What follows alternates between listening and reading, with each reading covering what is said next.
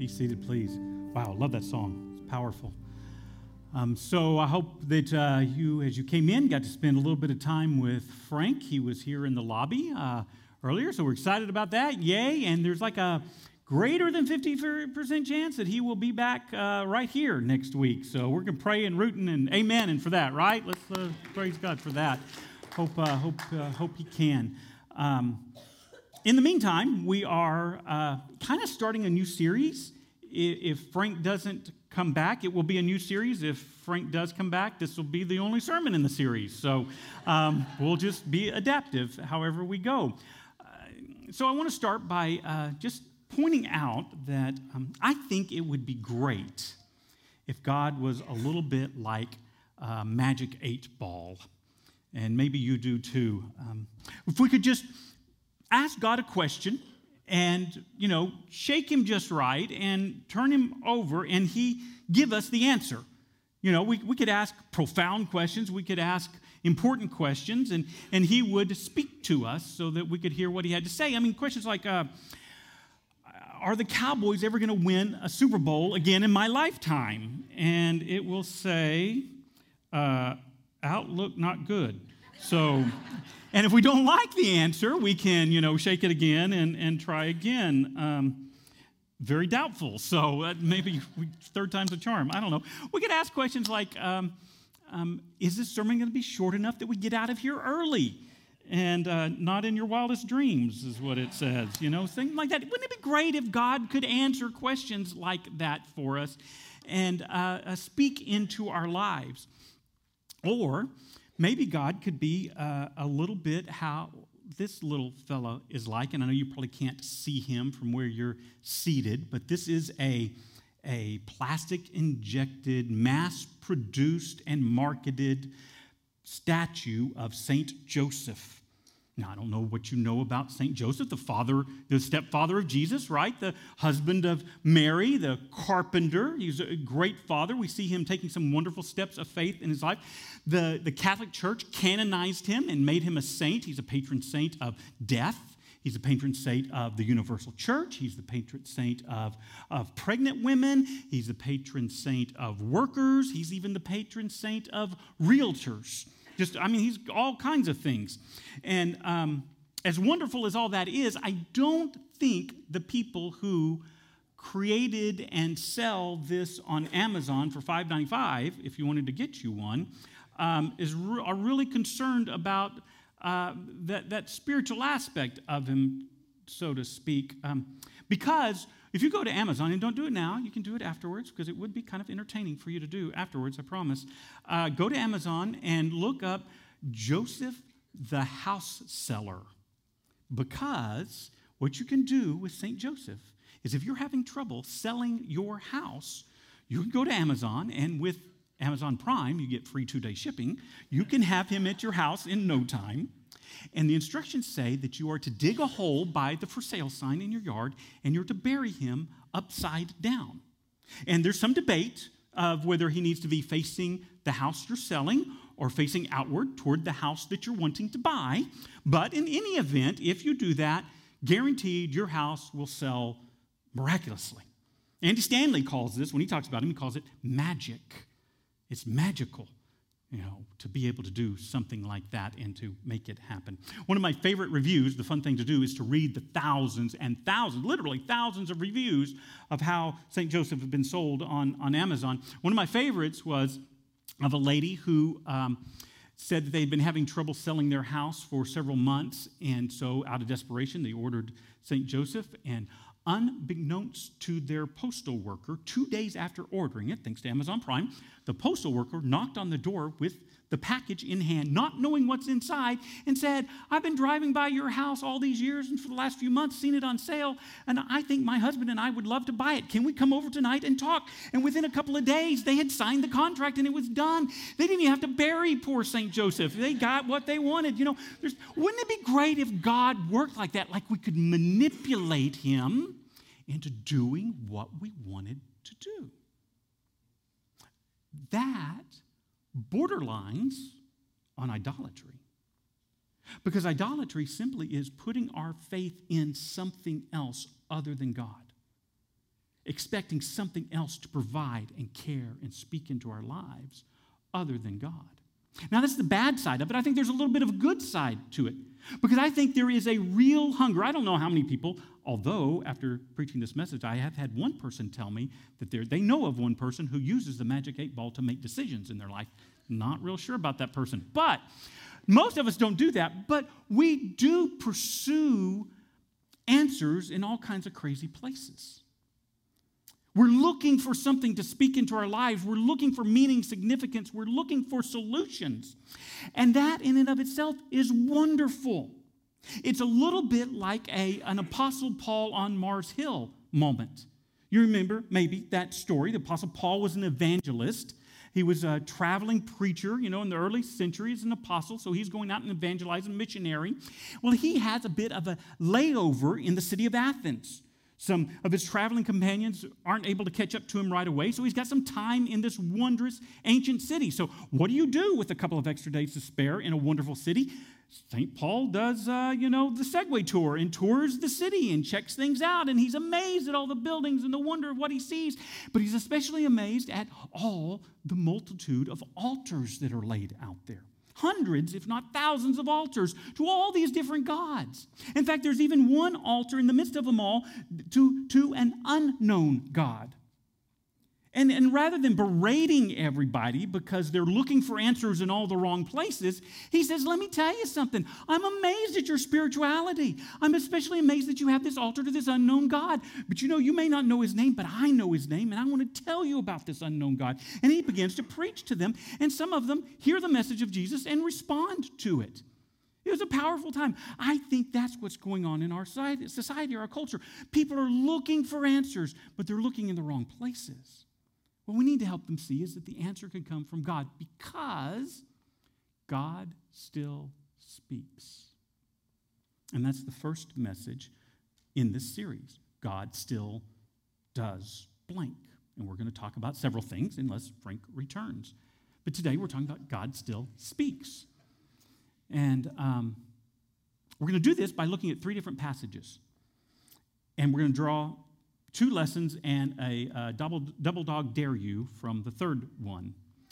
We're going to look at a passage of poetry. And now poetry is kind of aggravating because it forces you to slow down because it speaks to you, but it speaks to you indirectly. And on top of this being poetry, it's Hebrew poetry. And on top of it being Hebrew poetry, it's Hebrew prophetic poetry. And Hebrew prophetic poetry has a tendency to make you feel pathetic because it kind of, without you even realizing it, you get slapped in the face as it's being poetic, as it's doing that. So we're going to look at that, and we're going to see from this passage, a passage, by the way, that you may not recognize the most of it, but you will recognize a single line from it, and you'll say, oh, I've heard that. I've even said that line before. But we're going to look at it in context, and what we're going to learn is that God still speaks, but we need to learn to listen.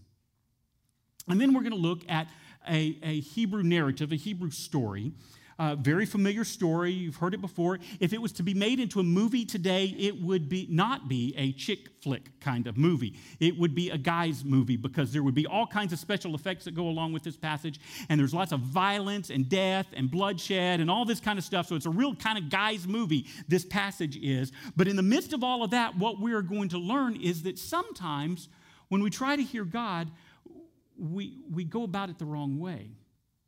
And we make it more complicated than it needs to be. And then the third passage that we're going to look at is another Hebrew story. And this is a cute one. This is the story that gets told in Sunday school a lot because there's a little boy in the story. And, you just talk about little boys in Sunday school, and it's great. But there's a lesson to learn in this very familiar story that you will hear. And that lesson is how we can take the little baby steps like a little boy would, take those first steps into hearing the voice of God in our life. So that's what we're going to do today. So let's get started. Let's look at this first passage from Habakkuk. Habakkuk was a prophet of God, and there's a little uncertainty because he's not mentioned a whole lot in Scripture, but there's a little uncertainty of exactly when he prophesied and wrote, but somewhere, 600s, 500s, because it seems to be that he's talking about the coming Babylonian invasion and the destruction of the temple. And so he's talking about this evil empire that's going to come and destroy the people of God, basically, carry them off into captivity. Well, he's doing that. God's sending them, Babylon, this evil empire, into their lives because they've abandoned God. They've stopped listening to God. They've begun listening to idols. Idols made of wood and metal and stone. And if he was writing today, he would say, and plastic as well.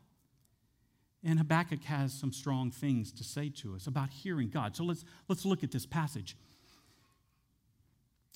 What good is an idol carved by man or a cast image that deceives you? Because that's what idols do. They deceive you. How foolish to trust in your own creation, a God that can't even talk. Contrary to like looking at the magic 8-ball and getting an answer. We know it can't talk. That's just kind of plaything. It's a make-believe thing. But these folks were thinking that they could really talk. How foolish to trust in your own creation, a God that can't even talk. And Habakkuk continues. What sorrow awaits you who say to wooden idols, wake up and save us.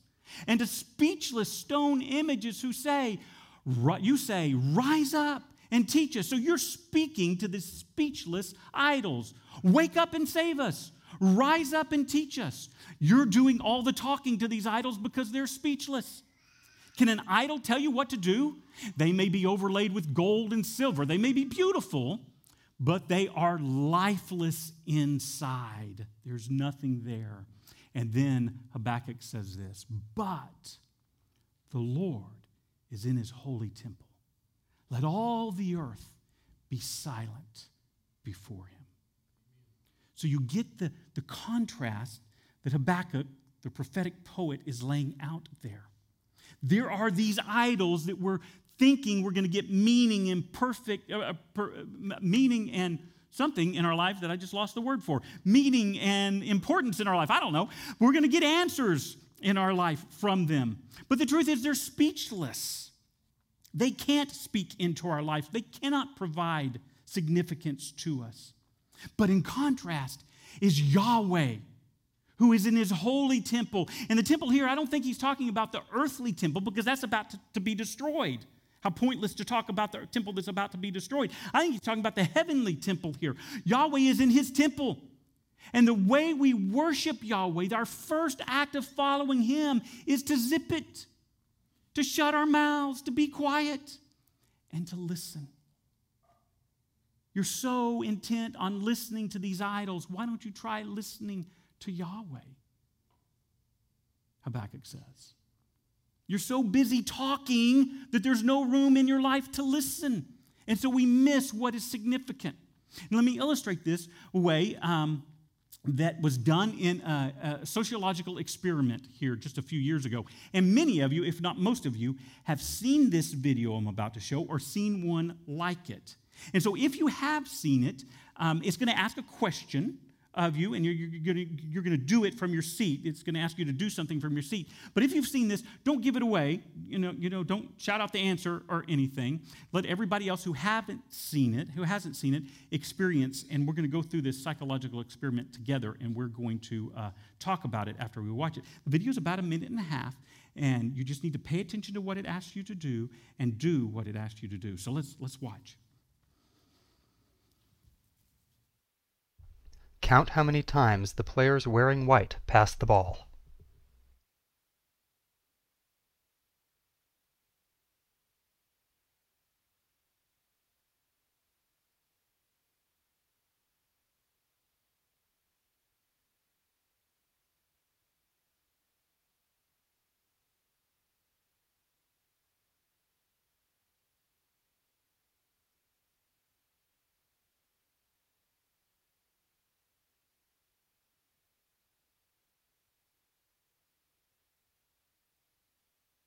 The correct answer is 16 passes. Did you spot the gorilla? For people who haven't seen or heard about a video like this before, about half miss the gorilla. If you knew about the gorilla, you probably saw it, but did you notice the curtain changing color or the player on the black team leaving the game? Let's rewind and watch it again.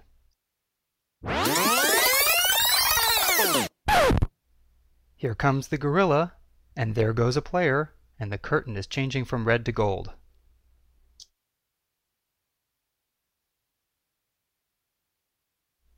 When you're looking for a gorilla, you often miss other unexpected events. And that's the monkey business illusion. So how many of you had seen this video or one like it before? A few of you, okay. And now, honestly, you're in church, so be honest. How many of you missed the gorilla in this video? Wow, a lot of us. Yes, I missed it the first time I saw it. How many of you missed the changing of the curtain and the missing player? Yeah, isn't that incredible? It happens right in front of us. It's right there. But we're looking at the wrong thing. We miss the unexpected, the unpredictable. And that's the nature of the God we worship. We're so busy pursuing other things and paying attention to other things, we miss when God shows up because we're not really looking for him. We have to learn to listen because God still speaks. So, story number 2, or passage number 2. Familiar story. It's a story of Elijah, the prophet. And Elijah is in the midst of a spiritual warfare, a spiritual battle. The nation of Israel has turned its back on God, following after idols, worshiping false gods, sacrificing babies, that sort of thing going on. There's a king and a queen of the land who is leading the nation far astray from God. King Ahab and Jezebel are leading the people away from God. You've got prophets. They have prophets all over the place. So Elijah says, let's do a spiritual battle. Let's do an OK Corral kind of thing. Let's go up to Mount Carmel and let's duke it out. And so they do. And the 450 prophets are there on Baal's side, who happens to be the god of fertility, of agriculture, of weather, of storms, lightning, that kind of thing. And Yahweh, with his sole representative of Elijah. There are hundreds, if not thousands, of spectators who've gathered around to view this grudge match that's about to happen. And so Elijah gives the ball to them and says, you do this, and let's do something that would be easy for you. Let's build an altar, place a sacrifice on it, and you call out to your God, the God of weather, and see if they'll strike lightning and ignite the altar for you. And so the prophets of Baal are like, yeah, that sounds great. Let's do that. And so they start doing that. And they pray, and there's predictably no response. So they begin to sing, and they begin to dance. They begin to do all this stuff to get their God's attention. They even begin cutting themselves, trying to prove their earnestness, trying to get God's attention, sacrificing themselves on the altar of this God, trying to get him to respond and to speak into their lives, but to no avail. And so after the day goes by, Elijah says, let's do it this way. And so he builds his altar, places his sacrifice on it, prays, and then the special effects kick in, and lightning from heaven strikes, and it laps up all the water that Elijah had poured onto the altar just to prove how hard it was going to be, takes up the sacrifice, destroys the altar, everything. And all the spectators are standing there, and they're going, wow, that's pretty impressive. We should be on God's side. So they start saying, Jehovah, Yahweh, he's God. He's our God. Let's follow him. You know, the crowd is kind of fickle like that. And so they start following him. And so Elijah says, you know what? We've got to get these prophets. And so they start chasing the prophets, and they chase the prophets down the side of the mountain into the valley, where they slaughter all 450 of them. They kill them. I know that's kind of graphic and not something we'd want to see happen, but it's kind of a spiritual high point because God is victorious. He defeats the enemy. Well, Ahab and Jezebel hear about it. And instead of saying, wow, God's really powerful, they say, man, he killed all of our prophets. We need to kill him. So they put a contract out on his life, and they threaten to kill him. Well, he gets afraid, and he takes off running. He's just come from this great spiritual victory, but he runs. He's trying to run to the presence of God, as we will see. So this is where we pick up the story. He traveled 40 days and 40 nights until he reached Horeb, the mountain of God. Now, most of us probably don't know Horeb. That's not a name that we're familiar with. It only appears a few times in the Bible. But I promise that you're familiar with this mountain's other name. Other than Horeb, it's also known as Mount Sinai. And Mount Sinai, you remember, was the place where Moses first heard the voice of God through the burning bush. It's also the place where Israel had gathered to receive the Ten Commandments, and they had experienced the presence of God, heard his voice, the rumbling, the thunder, the lightning, seen his glory, and it terrified them because it was so overwhelming. In fact, it terrified them so much because of the presence of God. They said, Moses, don't let God come into our presence anymore. You go up and talk to him, and you just come back and tell us what he has to say. But if we end up in God's presence again, we could end up dead. And so that's the kind of history that happens at Mount Sinai. If you want to go someplace where God has shown up before, then you go to Mount Sinai. And that's where Elijah runs. From all the way of Mount Carmel, which is in northern Israel, all the way down south, almost to Egypt, to Mount Sinai. So he traveled for 40 days until he reached the Mount of Horeb, the mountain of God. There he went into a cave and spent the night. And the word of the Lord came to him, what are you doing here, Elijah? Now notice that question, because we're going to come back to it in just a moment. What are you doing here, Elijah? And then the passage continues. Well, Elijah replied, I've been so very jealous for the Lord God Almighty. The Israelites have rejected your covenant, torn down your altars, put prophets to death with the sword, and I'm the only one left, and now they're trying to kill me too, he cries. And you've kind of cried like that before. At least I have. You remember when you were younger, you get in trouble at home, inside, and you feel so alone. So I would go out on the back porch, and there would be Princess, my little Boston Terrier, and come lick the tears off my eyes. And I'd say, you're the only one who loves me. No one understands me here, That's what Elijah's doing. He's kind of crying out to God, complaining like that. And so God responds to him. The Lord said, go out and stand on the mountain in the presence of the Lord, for the Lord is about to pass by. Then a great and powerful wind tore the mountains apart and shattered the rocks before the Lord, and the Lord was not in the wind. And after the wind there was an earthquake, but the Lord was not in the earthquake. And after the earthquake came a fire, but the Lord was not in the fire. And after the fire came a gentle whisper. When Elijah heard it, he pulled the cloak over his face and went out and stood at the mouth of the cave.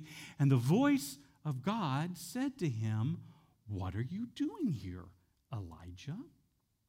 And then Elijah responds, I've been very jealous for the Lord God Almighty. The Israelites have rejected your covenant, torn down your altars, and put your prophets to death with the sword. I'm the only one left, and now they're trying to kill me too.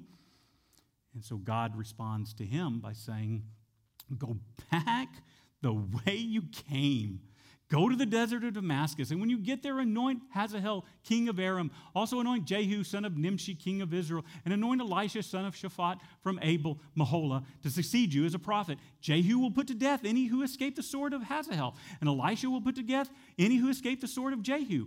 Yet I reserve 7,000 in Israel whose knees have not bowed down to Baal and whose mouths have not kissed him. So it's tough to sometimes understand what lesson we can learn from a story like this. It's so remote from the life we live. It would help if the Bible was written in the way we kind of write today with emojicons, right? A little smiley face when it's a good thing, a little winky face when it's a joke, or, a frowny face when it's something serious. And a theologian named Randy Harris talks about this passage, and he said, the key to understanding this passage is to understand what to emphasize, how it should be read, particularly that question that God asks twice of Elijah. Because in Hebrew, when the Hebrew writer wanted to stress something, they would repeat something. And so twice, God asked this question, what are you doing here, Elijah? And so what Harris says is you need to figure out what word to emphasize in that. What are you doing here, Elijah? What are you doing here, Elijah? What are you doing here, Elijah? Harris says you need to ask the question, what are you doing here? What are you doing here, Elijah?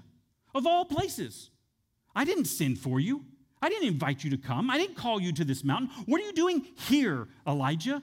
I have mission work for you to do. I have purpose for your life. I've sent you to fulfill a task. What are you doing here on this mountain, Elijah? Way down here. You're supposed to be up north. What Harris says is what this passage is doing, it's taking to task the false conception of holy place and holy time. Holy place and holy time. Because sometimes we get to thinking, I'm not worthy for God to speak to me. Or if I just do it just right, or go to just the right place, or do it at just the right time, then God would speak to me. As if there's some more sacred, holy time than other. As if there's some more sacred, holy place than every other place. Let's ask the question, is there ever a place that God is not? No, he's everywhere. Is there ever a time that God is not? No, he's at all times. So all times and all places are holy. It's not a question of trying to get it just right so we can go and experience God. God will be with us wherever we're at, even when we're in the messy ministry business of life. God is there with us, wanting to speak to us.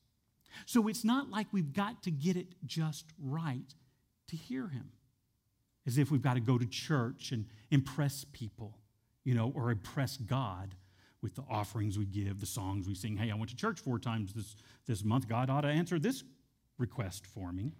We talk about this way in freedom ministry. When we do freedom ministry seminars, we talk about that God is constantly trying to speak to us, and his voice is all around us no matter where we are or when we are, because it's a little bit like radio waves. Radio waves are filling this room right now, everywhere. There's jazz music playing in this room. There's country and western music playing in this room. There's rock and roll playing in this room. There's talk radio in this room. There's God's favorite 80s music playing in this room, right? It's going on right here all the time. But we just have to tune in to it. And it's not just limited to this room. It can be anywhere. And we're able to tune into it and hear the voice of God. God is always speaking. We just have to listen.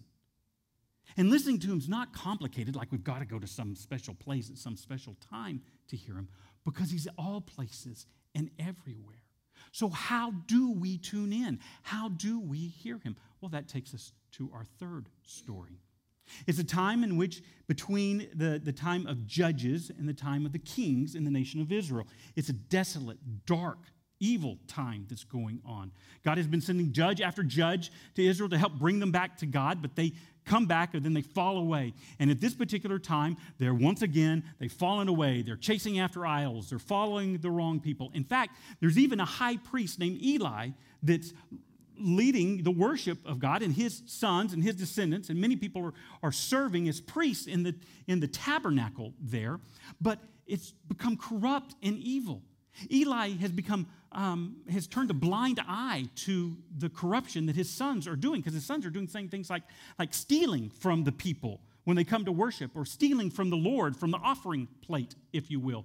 They're even, just like in today's headlines that you hear so often, they're even molesting the women that come, sexually molesting them who come. And Eli's turning a blind eye to it. He's ignoring it. But in comes this little boy named Samuel. And God is going to do something amazing through Samuel to bring his people back. He's going to ultimately use Samuel to anoint Saul as king and David as king. There's going to be this great renewal that is going to eventually happen. But before we get there, we hear this story of Eli. Let's watch or read. The boy Samuel ministered before the Lord under Eli, in those days, the word of the Lord was rare. There were not many visions. And that's a little ironic that he would say that, because just in the chapter before, there had been a vision to Eli in which saying, hey, you've turned a blind eye to what your sons are doing. I'm going to take your lineage out of the high priesthood. You're not going to be a priest anymore. I'm going to curse your descendants. And so he had heard this, but he wasn't always tuned into it. The people weren't listening to God, so it was as if God was not speaking. And one night, Eli, whose eyes were becoming so weak that he could barely see, most likely this is a literal thing. Literally, he's going blind, but it's also kind of a spiritual thing. Eli had turned a blind eye to his sons. Eli had turned a blind eye to the visions that God was sending. He wasn't seeing the way he should see as high priest of the people. So he could barely see, and he was laying down in his usual place. He was laying down kind of in his own place. But notice the contrast here. The lamp of God had not yet gone out. So priests in that day in the temple, in the tabernacle, would keep a lamp burning all night long. That was one of their priestly duties. So literally what this is saying is, this is in the night. You know, the lamp had not gone out yet because dawn had not broken yet. And so the light is there. But it's also spiritually speaking. As dark as the world is, as many people wondering, where is God in all of this? As many people saying there is no voice from heaven leading us and directing us, the narrator reminds us, no, there is a lamp of the Lord that is still lit. There's still hope in the land and in our lives. So the lamp of God had not yet gone out, and Samuel was lying down, not in his usual place as Eli was, but in the house of the Lord, where the ark of God was. It was like he was going to that holy place, trying to be near to the very presence of God. And then the Lord called to Samuel, and Samuel answered, "Here I am." And he ran to Eli and said, "Here I am, you called me." So there continues. Eli says, "I didn't call you. Go back and lie down." So he went and lay down. Again, the Lord called Samuel. And Samuel got up and went to Eli and said, "Here I am. You called me." "My son," Eli said, "I did not call you. Go back and lie down." And so he does. Now Samuel did not yet know the Lord. The word of the Lord had not yet been revealed to him. A third time the Lord called Samuel. A third time it took Eli, this man of God, the high priest of the Lord, 3 times to recognize the voice of God. That's how blinded he was in all of this. A third time the Lord called out Samuel, and Samuel got up and went to Eli and said, "Here I am, you called me." And finally Eli realizes that the Lord was calling the boy. So Eli told Samuel, "Go and lie down as if he called, and if he calls you, say, 'Speak, Lord, for your servant is listening.'" So Samuel went and lay down in his place, and the Lord came and stood there, calling as at the other times, "Samuel, Samuel." Then Samuel said, "Speak, speak, Lord, for your servant is listening." And the Lord said to Samuel, "See, I am about to do something in Israel that will make the ears of everyone who hears about it tingle. Speak, Lord, for your servant is listening." It wasn't a question of how close Samuel was to the ark. It was a question of whether his heart was ready. If he was saying, "Speak, Lord, for your servant is ready to do whatever you ask. I am your servant. I'm listening." What would it be like if this became our prayer? Instead of praying to God with all of our wish list and all of our advice of how he ought to be running the world and our lives, what if we made it our prayer, "Speak, Lord, your servant is listening," and then we listened? What if that became our prayer? What if tonight, before you go to bed, about the time your head hits the pillow, but before you close your eyes, your prayer is simply, "Speak, Lord, your servant is listening"?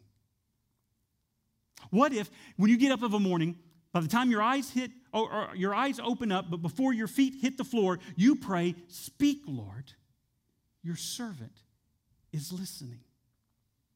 And then we went about our day filled with excitement and anticipation and eagerness and an open heart and open ears and open eyes, looking for the extraordinary, the unexpected, looking for God to speak into our lives. What if we made it our habit, say for the next, let's pick a biblical number, 40 days, we made this our prayer each and every day, multiple times each day.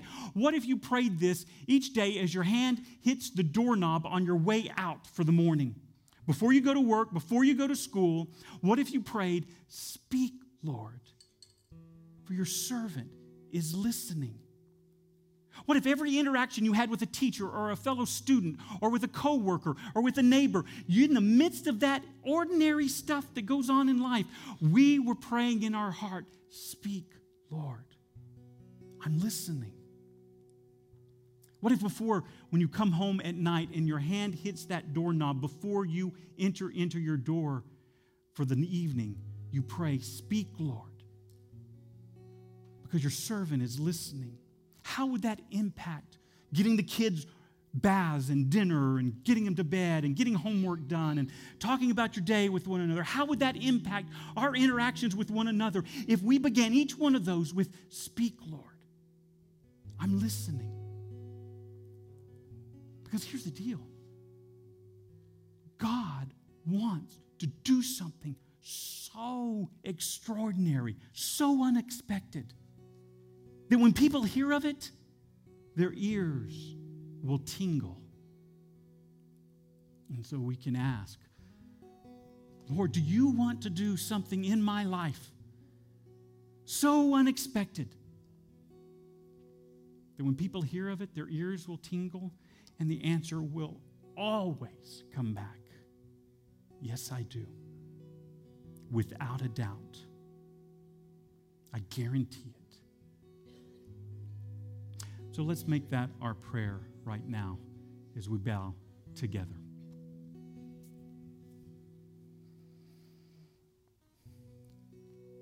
Speak, Lord, for we, your servants, are listening.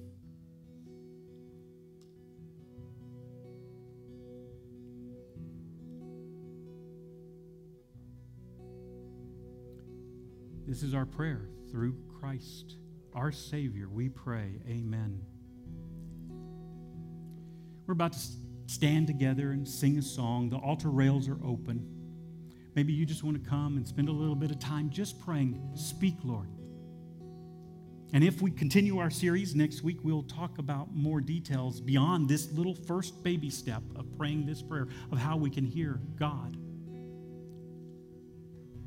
Maybe you're here and you have not, maybe you're one of these people who have not yet begun a relationship with Jesus. I want to tell you, God is speaking to your heart. He's whispering to you right now. He's saying, I love you. I want you as my child. Invite me in. And our response should be, speak, Lord. Your servant is listening. God wants, unlike the idols that we read about earlier, God wants to rise up and to save us. And he wants to do that for you. If your heart's ready, speak, Lord. Your servants are listening. So let's stand and sing. And if you want to respond to God, I'm available up front. Pray with you to help you hear what God has to say about you. Let's sing.